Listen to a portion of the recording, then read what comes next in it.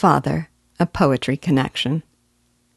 In chapter 16, I never tired of hearing Eppie say, whether with tentative coyness when she was about to ask for something, or giddy delight when she was inevitably granted it, or gentle gravity when they were discussing the prospect of her marriage, the word father. We are told that it never even occurred to her to question Silas about her real father, for had she not a father very close to her, who loved her better than any real fathers in the village seemed to love their daughters?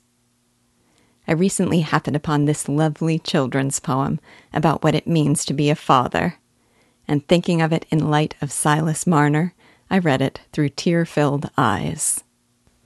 Father, by Ella Wheeler Wilcox. He never made a fortune or a noise in the world where men are seeking after fame, but he had a healthy brood of girls and boys who loved the very ground on which he trod. They thought him just little short of God. Oh, you should have heard the way they said his name, Father. There seemed to be a loving little prayer in their voices, even when they called him Dad. Though the man was never heard of anywhere as a hero, yet somehow understood he was doing well his part and making good. And you knew it by the way his children had of saying, Father. He gave them neither eminence nor wealth, but he gave them blood untainted with a vice, and opulence of undiluted health.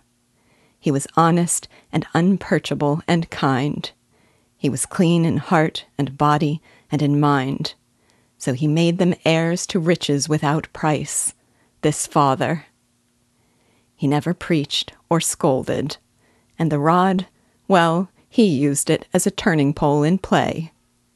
But he showed the tender sympathy of God to his children in their troubles and their joys. He was always chum and comrade with his boys, and his daughters, oh, you ought to hear them say, Father. Now, I think of all achievements, 'tis the least to perpetuate the species. It is done by the insect and the serpent and the beast.